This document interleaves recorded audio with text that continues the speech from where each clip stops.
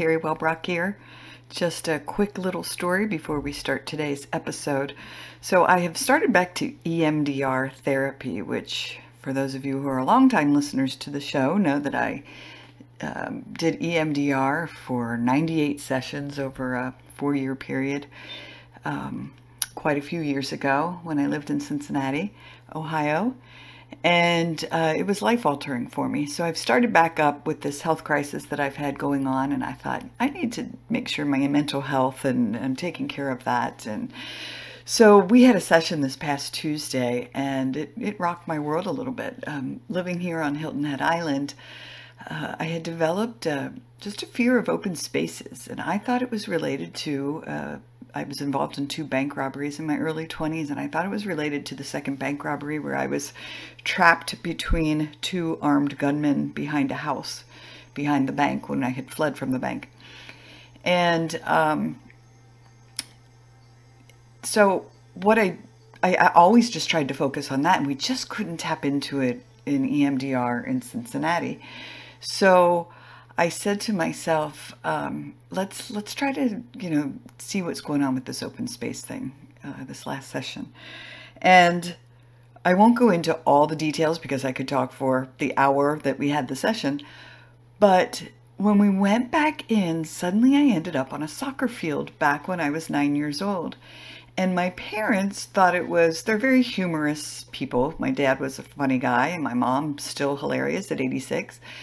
Thought it would be funny to make fun of the way I ran, and was just very critical, but in a humorous way, of how I ran, and told me, don't ever run, you need to be a goalie. Well, I ended up switching to goalie and not being on the front line because I was so concerned and self-conscious, and it was very shaming.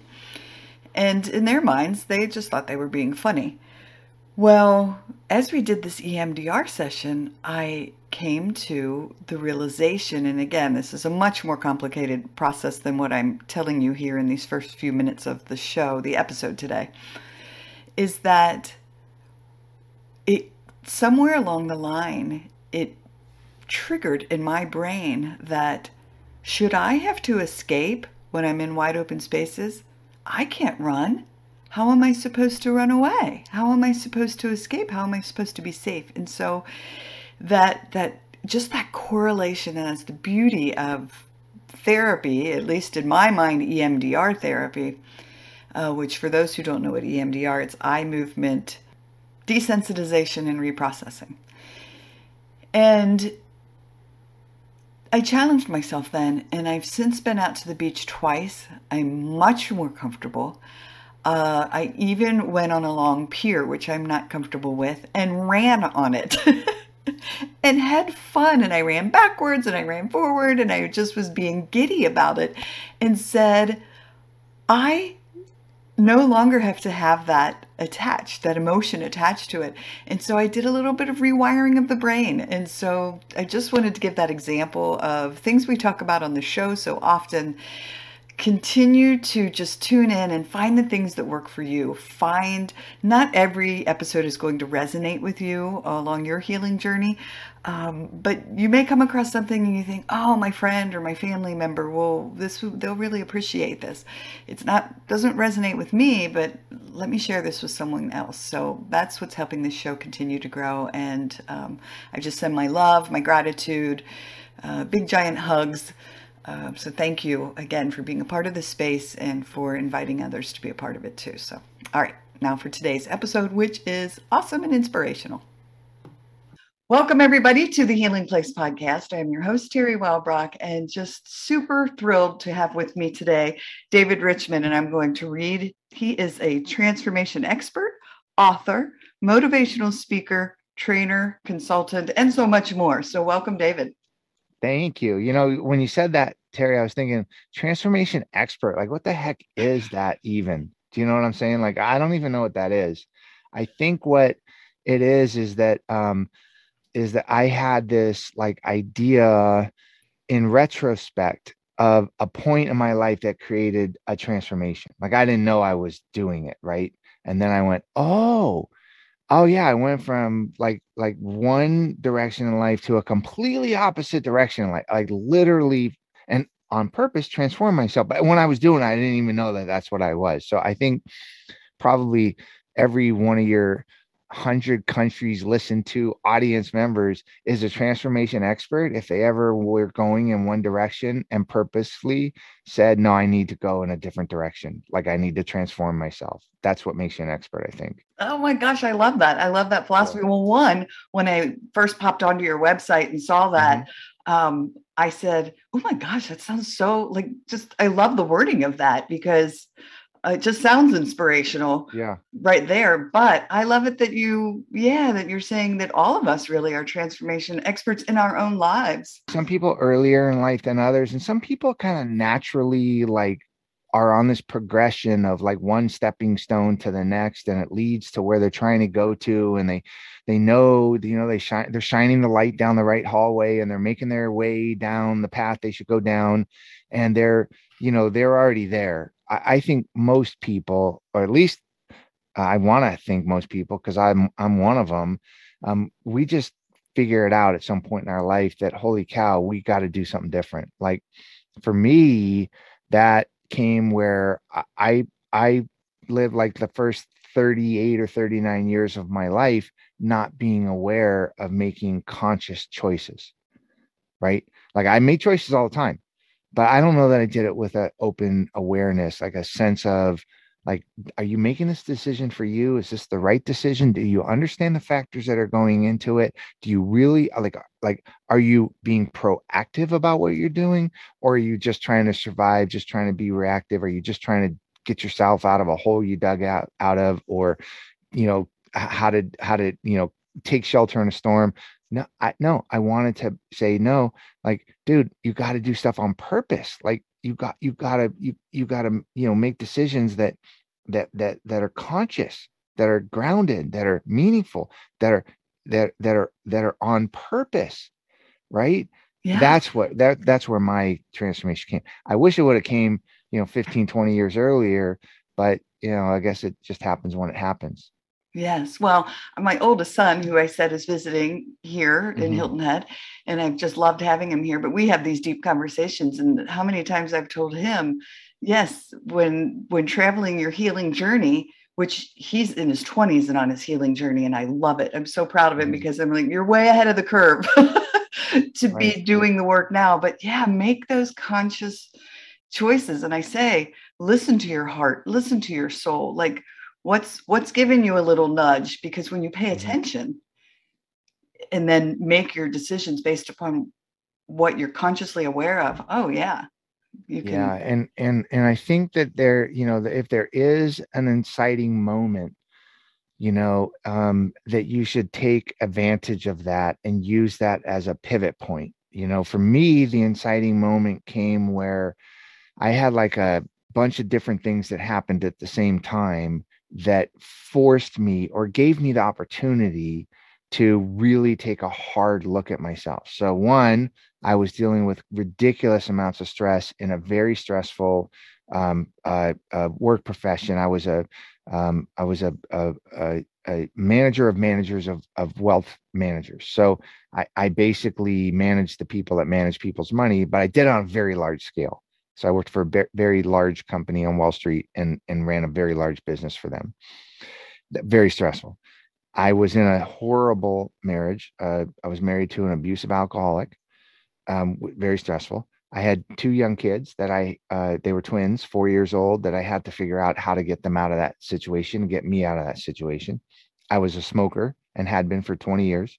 I was like 50 pounds overweight, and I was just a stress mess, and I was running around like I had lived my whole life either surviving, figuring out like how to get myself out of the problem, or I live my life like, oh, I got to try this harder because it's going to make my wife less angry. I got to try this because it's going to show my boss that I deserve a raise. I'm going to try this because it's going to make me look like a better person or a better parent.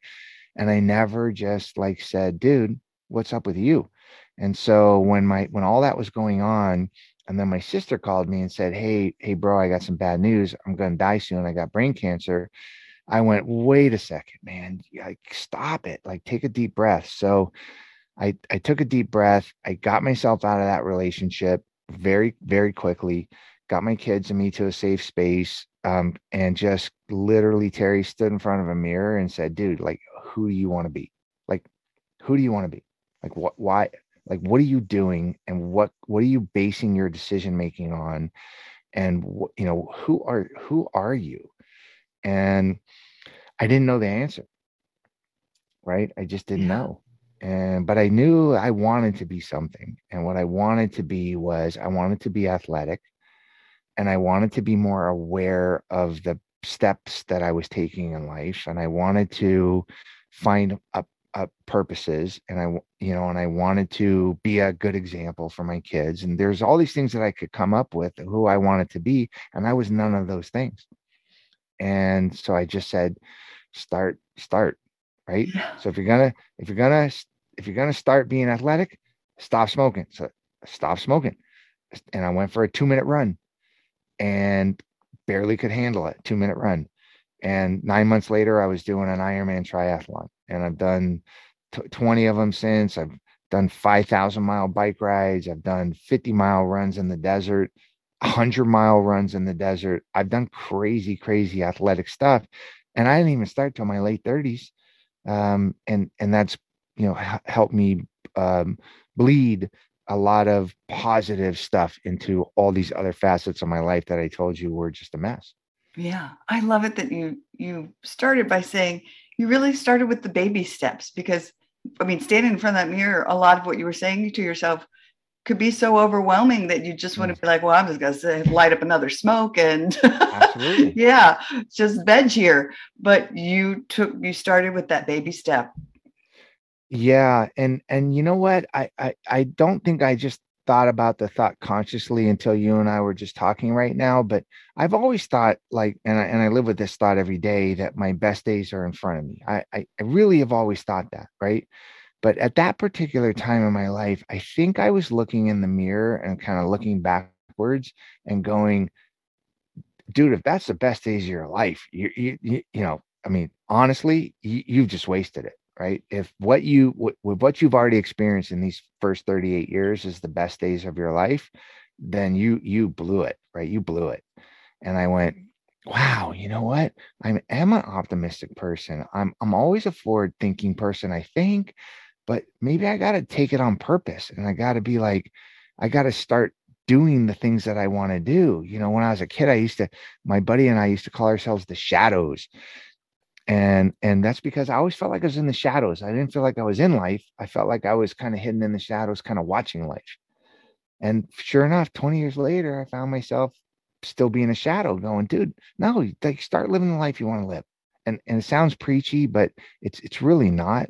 It's just this kind of awareness that some people, maybe your listeners automatically understand it. But it took me like this confluence of events before I developed an awareness to say you got to live life on purpose. Like you got to do things in a purposeful, meaningful, grounded, aware manner. And which sounds easy, sounds like it should be natural, but for me it wasn't. Yeah. I always find it so fascinating and how many beautiful souls talk to, you included, that a traumatic event or something comes along that's just that like bam, uh, that then Mhm. is a catalyst for change or a catalyst for just moving us into that direction too. Because you've Mhm. not just done it for yourself, but now you reach your hand back into that darkness to help others who may be Mhm. struggling.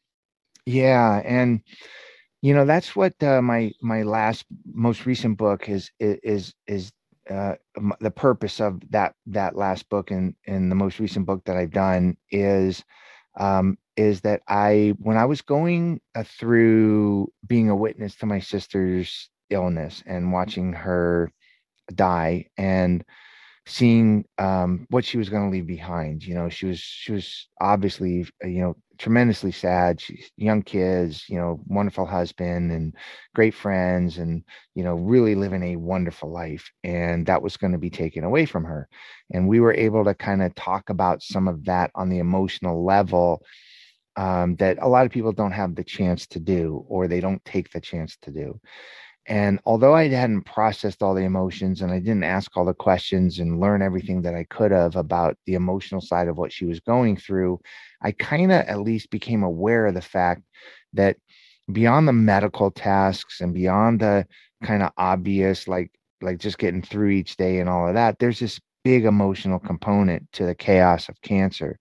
And when I started doing endurance events that were in support of the cancer center that took care of her, and in that community of people that were dealing with heavy things, I started to realize that there was this recurring theme, that everybody had this difficulty in talking about the emotional side of cancer.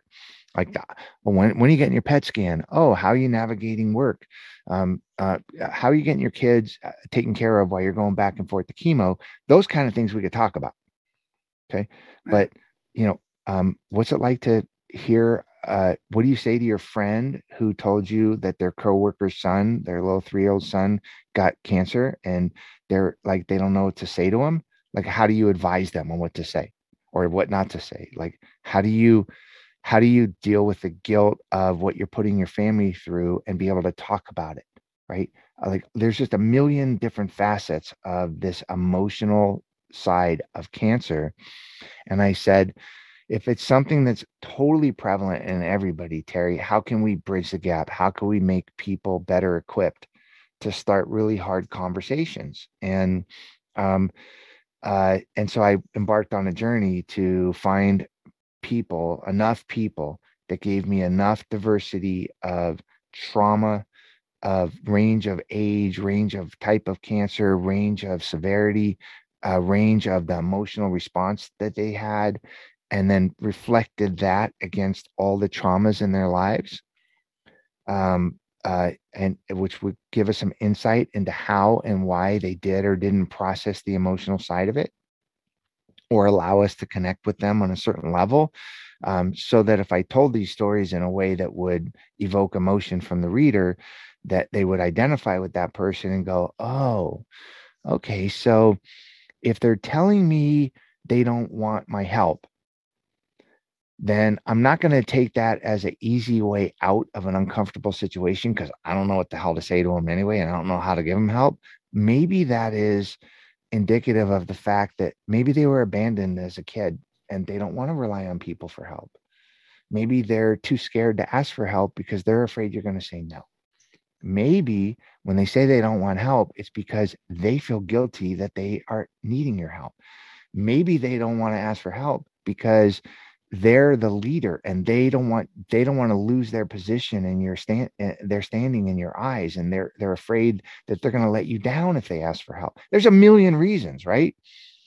But if it's an uncomfortable situation, which it normally is, and you find out that your friend is sick, and you go, "Hey, do you need anything?" and they go, "No, I'm fine." You're like, "Thank God," because I don't want to I don't want to say anything wrong. I don't want to be stupid, right? It gives you a ability to not bridge the gap.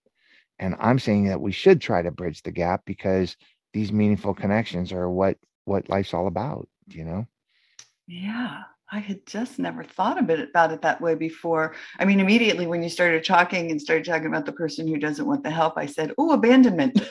Yeah. Yeah, I mean, that's what popped in my head, but you're right, there are a million reasons why it could be. Yeah, And that's with any trauma, but I feel like cancer, there's certain traumas that you can't explain. You don't know what to say, right? What do you say when somebody loses a child, or what do you say when a coworker, jumps off the building or something? I mean, there's sometimes there's not the right thing to say ever. Like, there is no words, right? But a lot of times, and especially with cancer, because it can be a disease that goes on for a while, because it can recur, because it's so shrouded in mystery. And, one diagnosis could lead to death, and one diagnosis could lead to the expectation that you're going to die and 30 years later you're still kicking the can down the road. So because of that, it comes with a unique set of opportunities to either back away because it can be so uncomfortable, or it gives you an opportunity to lean in to maybe form the meaningful connection that you really want to have and that other person wants to have with you. But you have to be equipped to understand how to talk to them and how important the emotional side of what they're going through is. Because my research in this project, it went on for about 5 years. I don't care if you're a doctor, a critical care nurse, you lost a parent to cancer, you lost a kid to cancer, you lost a friend to cancer, a loved one, you yourself went through cancer, 5 different times. I don't care what the set of circumstances are. Every single person I spoke to either hadn't processed the emotions, so they didn't talk to people about it, or they had processed the emotions, but they hadn't talked to people about it. That was the common theme. And so I had to go on this journey to try to bridge that gap so that when the reader reads about, Bobby or Terry or Joshua or Karen, the real people with real names, that they can go, oh my gosh, you know what, I can identify with that. And maybe I can put that on my back pocket. And when the situation arises, maybe I can use my idea of what they went through as to what my loved one or friend or coworker or spouse or whatever might be going through, and maybe it would give me some tools on how to better help them through the emotional side of it. Yeah, beautiful. Well, and it's so inspirational that you really combined what you were first talking about, that Mm-hmm. your um, inspiration to be an athlete and to really transform your own life, and then taking it and combining it with this research for this project, for this book, and that the proceeds were going, the net profits were going to cancer agencies. So yes, so Yeah, you rode your bike, right? right. To your last point, yeah, 100% of the net proceeds are donated. So I asked each one of the participants. 15 finally made it into the book, right? Because sometimes people couldn't go there.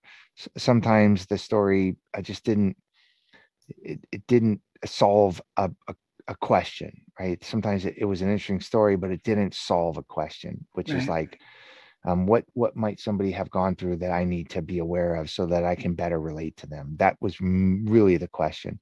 But when the 15 finally made it, I just said, hey, what organization do you have an affinity towards? And then we'll divide up 100% of the net proceeds to go to that organization. So there's a secondary goal of raising a little bit of money, which is always good. And there's a list of the organizations in the book and on the website. But the primary goal was to equip people. To your other point though, on the bike, yeah. So cycle of lives, right? That's the name of it.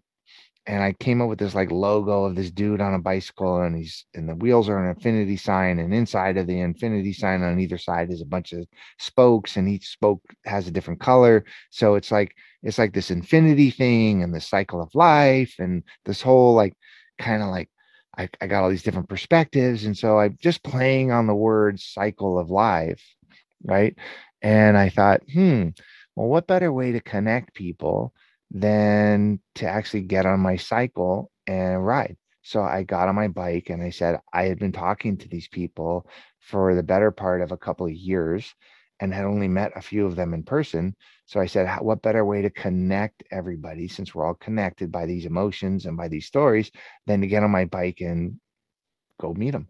So I went 4,700 miles in 45 days, which, if you do the math, I took a couple of days off, is like 120 miles a day. It's crazy, crazy stories every single day. 10, 12, 14, 17 hours of cycling in some days. And just got to meet them, stop at cancer centers, meet 1,000 people along the way that reinforced, my mission and the purpose of the project. And yeah, that kind of tied the stories together. That was the narrative. So the book is the 15 stories, but in between is a short little narrative about the bike ride and the people I met along the way and how the stories all tie together. And so that's the thread that binds all the stories together. Yes. Oh my gosh, beautiful. And I'm sure talking about your sister and your own journey as Yeah. well. Yeah.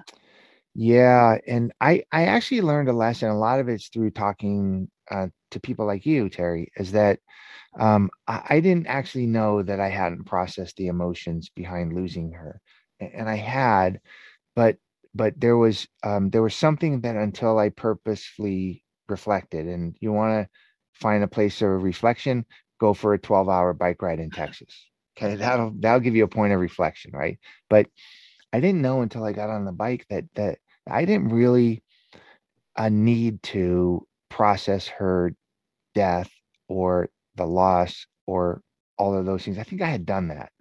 But what I hadn't done, and I didn't discover until I was on the bike, was I hadn't processed the idea that I had a very, very imperfect childhood. Um, maybe even a little bit on the kind of rough side, and that bled into my adulthood with my family. And um, I had to grieve the fact that the only person that knew what we went through was gone, right? So what I needed to process, what I needed to grieve is that sense of loneliness for nobody knowing what I went through, right? Nobody knew but her. I knew what she went through. She knew what I went through, but nobody else did. And I didn't have that person anymore. And that's what I needed to grieve was, sometimes when you lose a parent, you go, oh, I lost my parent. Sometimes when you lose a parent, you're like, I lost a person that I could call no matter what. Sometimes you lose a parent and you go, man, I lost a person that taught me everything I know. There's a lot of different like aspects of losing somebody. The thing that I didn't know until the bike ride was that I had to grieve the loss of somebody who knew me better than anybody from when I was a kid, Wow. and that's a different type of loss than just the person being gone. That's a different facet of it. And um, I think that that's important to understand is that we can't pretend to know what's going through other people's head when they're going through loss and trauma and cancer and other things. But maybe we could gain some insight into the fact that if we can try to find out what they need or what things in their life affect their emotional response to the trauma, then it might allow us to connect. So it's really sweet when somebody says, "Oh, I'm sorry to hear about your sister." That's really sweet and it's wonderful, and I appreciate it. But when somebody says, "Oh my God, what was she like? Were you guys close? What was she like growing up?" I'm just like, "Oh my God, that's so awesome that you asked me that question because that's the part that touches me the deepest." Wow. Beautiful. I mean, my heart is, well, one, I want to go hug my little sister, but Ah, two, because it's true. Like those are the conversations, and she and I could talk for 3 hours on end on the phone talking about our childhood because we both were there side by side together and survived so much of it together. and nobody else but you two understand it. Yeah. I use the example of I won't bore you with the whole story behind it, but we went through a short period in our lives where we couldn't come home until dark. We were not allowed to come home until dark, but we couldn't stay out after dark. Okay. So imagine we're 8 or 9 years old, maybe a little bit younger, 7, 8, 9 years old, and we're trying to figure out how do we get home before it gets dark, but how do we get home after it gets dark? And so we would literally hide in the bushes across the street and wait for the street lamp to come on. And as soon as the street lamp came on, we would race across the street and open up the front door and go home. And we figured that was the point. Now, there's a lot of shit. Sorry about that. Nope, There's you're a lot good. of crap. There's a lot of dirt. There's a lot of, whatever behind that. A lot of stuff behind all of that. But nobody's ever going to understand when I say, oh my God, man, I used to have to worry about getting home before dark, but not after dark, right? Nobody would understand that but her. And Right. I'm sure you and your little sister have so many kind of little nuggets where you just go like, you get me on a different level that nobody ever will. So if you ever lost her, it'd be a tragedy to lose her, but it'd be also a tragedy if it were a part of your makeup and your emotional, recipe to think, oh my God, the person that knows me the best is gone. But you know what? In that particular way, maybe nobody knows you better than her. Right. Well, I've always said that. Yeah, like Hmm. because she gets me. Right. Yeah. Yeah. Yeah. Wow. Very, very profound. Um, yeah, you've got my head spinning. So Yeah. That's what I'm supposed to do, right? Spin your right. head. So we talk, and another thing I'm glad you brought up is we talk so often on this show Hmm. about adverse childhood experiences and the impact of trauma. And I love it that you're talking about that.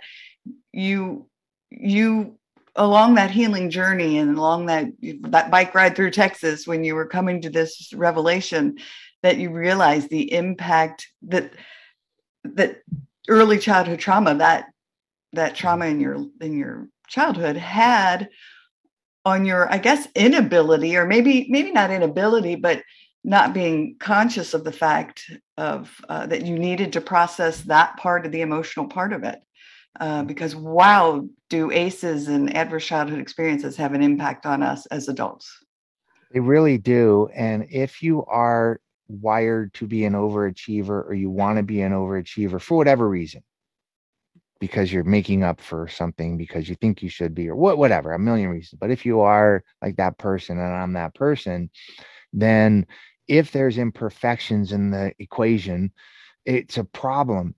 So, and a perfect example is this: like I used to think, like, oh my God, okay, I don't do puzzles that often, but I like to do puzzles. Okay, like crossword, jigsaw puzzles. Yeah. The worst thing in the world is if there's a missing piece, because Yes. that's just like it's the worst thing in the world, right? Oh my God. Could you imagine putting all of the time and you put the edges in and you separate the colors and you grab this thing and whatever, and you can put this puzzle together and there's a missing piece? It's like that's a disaster, right?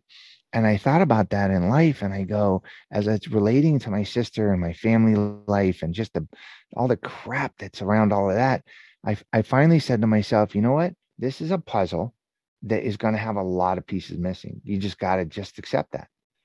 And it's like, oh, okay. Well, if I accept the fact that there's going to be missing pieces, it's not going to bum me out so much. I can't find the pieces that are lost. They're gone, right? I just have to accept the fact that there's a jigsaw puzzle. It happens to be in my life that's just got empty pieces. They're missing pieces. Just that's just the way it is. And if I accept that, I'm not going to be so bummed out about it. I'm certainly not going to go smoking cigarettes and trying to overachieve and close my eyes to important things in life just so I won't see those missing pieces. So that's kind of like an analogy that I like to use. It's funny too, because Terry, I was cleaning up the house the other day and I have if you can imagine this, I have an 18,000 piece puzzle. Holy moly. It's actually an old world map, four of them, right? So it's each one is 4,500 pieces, but it comes together as an 18,000 piece puzzle. And and I've had it for like 20 years in the unopened box. Part of the reason I don't want to open it is because you imagine how much time it would take to put an 18,000 piece puzzle together. And what happens if the maker accidentally forgot one of the pieces in there? Like that would be the worst thing ever, right? But I figure I'm like an 18,000 piece puzzle and I got like thousands of pieces missing. So I guess it's not the worst thing in the world. Right. Oh my, I love jigsaw puzzles and I'm an overachiever. So Yeah. I'm relating to you on so many levels right now. But I recently bought one. We put a card table out and my daughter and I we're like, all right, let's put the puzzle together. And we start getting it. We get the edges, everything's ready to go. And then I said, what is the dog chewing on? Oh no. One of the puzzle pieces had fallen on the floor, and there he was chomping away. And I said, we are still using it. I don't Ah. care if it's mangled. Oh my gosh. Yeah, I would in a previous life, I would have stopped right then. I would have walked away and said, forget it. Now I'd be Yep. like, all right, we can put a mangled piece of puzzle in there. Right. Yeah. So we just ended up using the mangled piece. Yeah, but it's a good analogy. I like visuals to me work. It makes sense to me that if you like what I learned from endurance athletics is something that, when something hard happened in my life, I would usually complain about it. Okay. Or I would go, okay, suck it up. You got to figure out a way to get through it or whatever, right? But a hard things were a struggle. Uh, Duh, right? That's what you think, but no, they're not.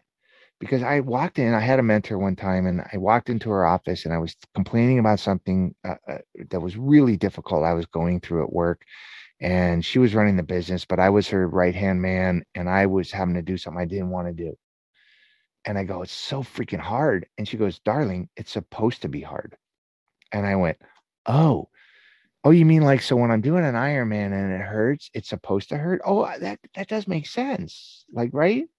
It makes sense. So now when I go through something that's really, really hard, I go, it's supposed to be hard. So get over it. Now just go do it. Right. It's a different thing than complaining about how hard it is and getting through it.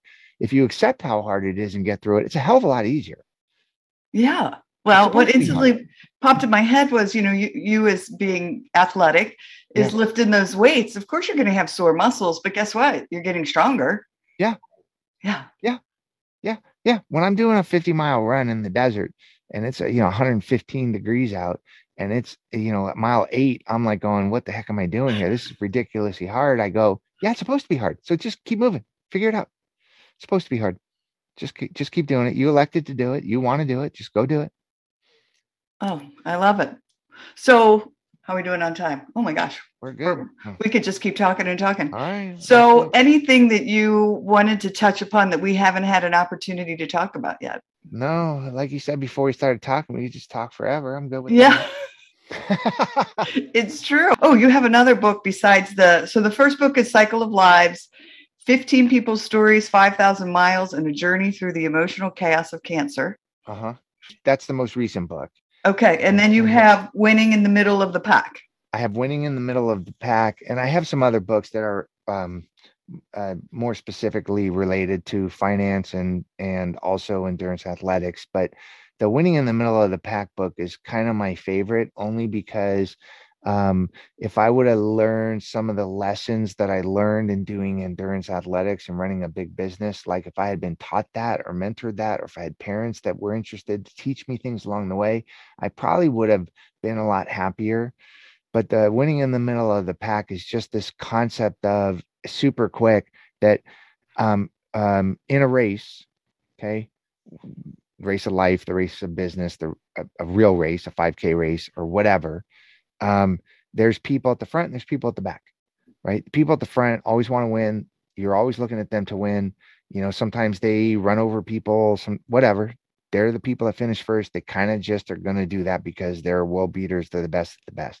Then you got the people at the end who are literally dragging their feet, trying to figure out some way to get there. Maybe they end up quitting, whatever, right? Um, most of us are in between that. Most of us are right there in the middle of the pack, right? We're not the person that's out there to win at everything or can win at everything. We're not the person that's dragging our feet and figuring out a way to not do it, but we're in the middle. And in the middle, nobody's really watching us and nobody really cares, which is awesome. Because I used to live my life thinking I'm gonna compare myself to everybody because they're looking at me. Most people don't care. They got their own problems. They got their own life to deal with. And I didn't realize that till later in life. And so I wrote this book that talked about the similarities in running 100 miles and running $100 million business and dealing with difficult things in life. Like, what are the lessons we can learn? Like, if you tell me, David, things are supposed to be hard, it doesn't make sense. But if I wrap it around a few stories, then it makes sense, right? If you Right. tell me, hey, dude, you got to figure out a way to get through the peaks and the valleys of life, or the peaks and the valleys of a race, or the peaks and valleys of running a business, I say, okay, try, great, good for you. But if you wrap that around a few stories, then I go, oh, I get it. A great example of this, if I can ramble for one more second, No, is ramble away. is I love is it. Patricia in my book. Okay. Patricia had in the Cycle of Lives book. If you would tell me, hey, just figure out a way to put your feet on the ground each day and see if you can get out of bed, I'd be like, okay, whatever. That's trite. But when you hear about her story and then you say that, it means something. So her story is basically she is in terribly abusive relationship, horribly abusive, emotionally, physically, and psychologically, put in the hospital, cut off from family, just absolute horrible, the worst you could imagine. And she has to create a new identity. In order to escape, and she barely escapes, and she builds this whole new life. After she escapes, she finds love. Imagine how difficult that might be for somebody that was just abused for 4 years. Soon as she does, she gets cancer. Oh. He stays with her, but she ends up getting 5 different types of cancers over a 35-year period during their marriage, and each time figures a way to survive it. Okay. And her story of inner strength and taking charge of your life and figuring out a way to make it through difficult times is unbelievably inspiring, right? And it's very empowering how she took control of every step along the way once she could get out of the control of somebody else. And I asked her one day, I go, how do you do it? And she goes, David, she said, every single day of my life, I get up out of bed and I put my feet on the ground. And if I'm lucky enough to get a step or two away from the bed, I turn around, I make my bed, and I go about my day. Sometimes I make my bed and I get right back in it. Sometimes I make my bed and I go about my day. She goes, but every single day, my goal is to wake up, put my feet on the ground, and try to get up out of bed. And I'm just like, wow. Now that means something, right? Now I get what that means. So if you would tell me, hey, dude, just figure out a way to get your feet out on the ground and go about your day, I'd be like, whatever, go preach to somebody else. Right, But right. right. But if Patricia tells me, if I understand Patricia's story and how absolutely inspiring and moving and just insane it was, and she says that to me, I go, okay, that's never going to leave me. Yep. That next morning, you're putting your feet on the I go, ground. absolutely. Yeah. I'm going to make my bed and I'm going to go about my day. Even if it's not the best day, even if I got to turn around and get right back in bed, even if I screw up everything I do, I'm still going to put my feet on the ground and figure out a way to get about my day, which is really cool. Yeah. So I try to include these kind of stories in the book. They're real people in the winning in the middle of the pack. They're real stories. And I guess they're just there to help people reinforce their own belief that they're transforming their lives if that's what they want to do. Yeah. All right. So I have to share my middle of the pack story then with you really Yeah, quick. So do we it. did, I was living in Cincinnati prior to Yeah. living here in Hilton Head. And we said, oh, let's sign up for the Flying Pig half marathon. Now I had never done even like a 5K.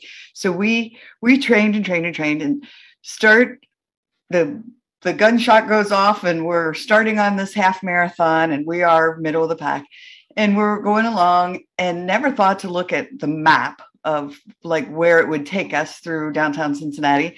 Yeah. And we started going down the road. And then I said, is everybody turning right? Like they're going into Kentucky? Because I have a horrific fear of bridges. So I said, we turned that corner and I said, oh my gosh, we have to walk across the Ohio River over this bridge. And so I said, all right, here's what I'm going to do. I'm going to get on the double yellow because they closed the bridge down. I'm going to get on the double yellow lines and just stay right in the middle. And there were people everywhere. And I looked up and I said, all right, I feel really good about this because we're right in the middle of everybody. Right. There's people everywhere, comfort in numbers. And so we started going and we're about a third of the way over that bridge.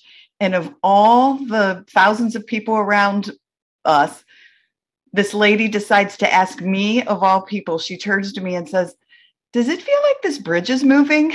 Oh my God. No way. You're like, what the heck? And I said, yeah. And then I said, all right, we're running. And now I'm not a runner. And I ran the other 2/3 of the way over that bridge until I got to the other side panting. But I was like, all right, I did it. I crossed that bridge, but did it middle of the pack and made myself face a fear. So that is awesome. And you know what? You could probably draw on that in a lot of different ways, both consciously and unconsciously, because you had no idea you could do that. You had no idea until you were forced to do it, or you forced yourself to do it, that you could do that. And that is just incredible. And I think that for me is like we talked a little bit earlier about like are your best days behind you or ahead of you? And I think that, you know what, that's a perfect example of you have no idea what you're capable of. So you might as well keep trying stuff because you're probably going to be able to do more than you think you can do. Like you would have never consciously go, yeah, I'm going to go across a bridge that might be shaking from 1,000 runners and just see if I can do it. But because you put yourself in that position and you weren't going to quit, right? You were Right. like, all right, I just got to figure it out. That's really cool. Thanks so Yeah, much. that's Yeah. really cool. Oh my gosh. Well, I'm not afraid of bridges, but I am afraid of heights. So don't put me on a put you and me on a high bridge. We're screwed. Oh, that's right. Yeah. No thanks. Oh man, All that's right. crazy. So how do people get a hold of your books? How do they find you? Go wherever books are sold. Oh my gosh, I did an interview with on a radio show in Ireland, and I got an email from a guy who said I walked into 3 bookstores in Ireland and can't find your book. So I don't know that it's available everywhere books are sold. But I sent him one anyway. But anywhere books are sold, Amazon, Barnes and Noble, your local bookstore, big chains, little chains, whatever, they can get the book or they have it. Um, like I said, the proceeds, 100% of what would come to me goes out to these 15 organizations. And it's supporting something good. Plus, I think the book is good, so I think you might get something out of it. So they can go to a bookstore or just go to the website cycleoflives.org. We're a 501c3. All the information's on the website. I'll send you a signed copy if you order one on the website. And still 100% of the proceeds will go to the organizations. And yeah, that's about it. Oh, I so want a signed copy. I'm going to go order one because I collect them from my podcast guests. So yay. Nice. I'm going to go do it. All right. Dude. Well, just because you're the host, I'll send you one for free. Oh my gosh. I'll give you a big hug. Thanks. All right. Well, gosh, it's just been just an absolute joy to have you here. And thank you for all you do to help shine the light of hope. Yeah, and thank you for what you're doing. I mean, I'm totally impressed. I mean, a couple hundred episodes in the can and people listening and you're inspiring them and making change. So keep it up. Yeah, you're really good. Thank you. Thanks. All right. Well, everyone, thank you for joining us today on the Healing Place podcast. And remember, until next time, be gentle with yourself. Thanks. Bye-bye. Hey, everybody. Terry Wellbrock again. Just wanted to thank you for listening to the episode today and remind you to visit my website as well as the academy.terrywellbrock.com for the courses. But if you go to my website, terrywellbrock.com, you can sign up for my monthly Hope for Healing newsletter, which is also jam-packed with information and strategies and blog pieces and guest blog pieces and links to shows. And just a great space for, again, healing and hope strategies. Thanks for, again, being here and being a part of this healing space. I very much appreciate you. All right. Bye-bye.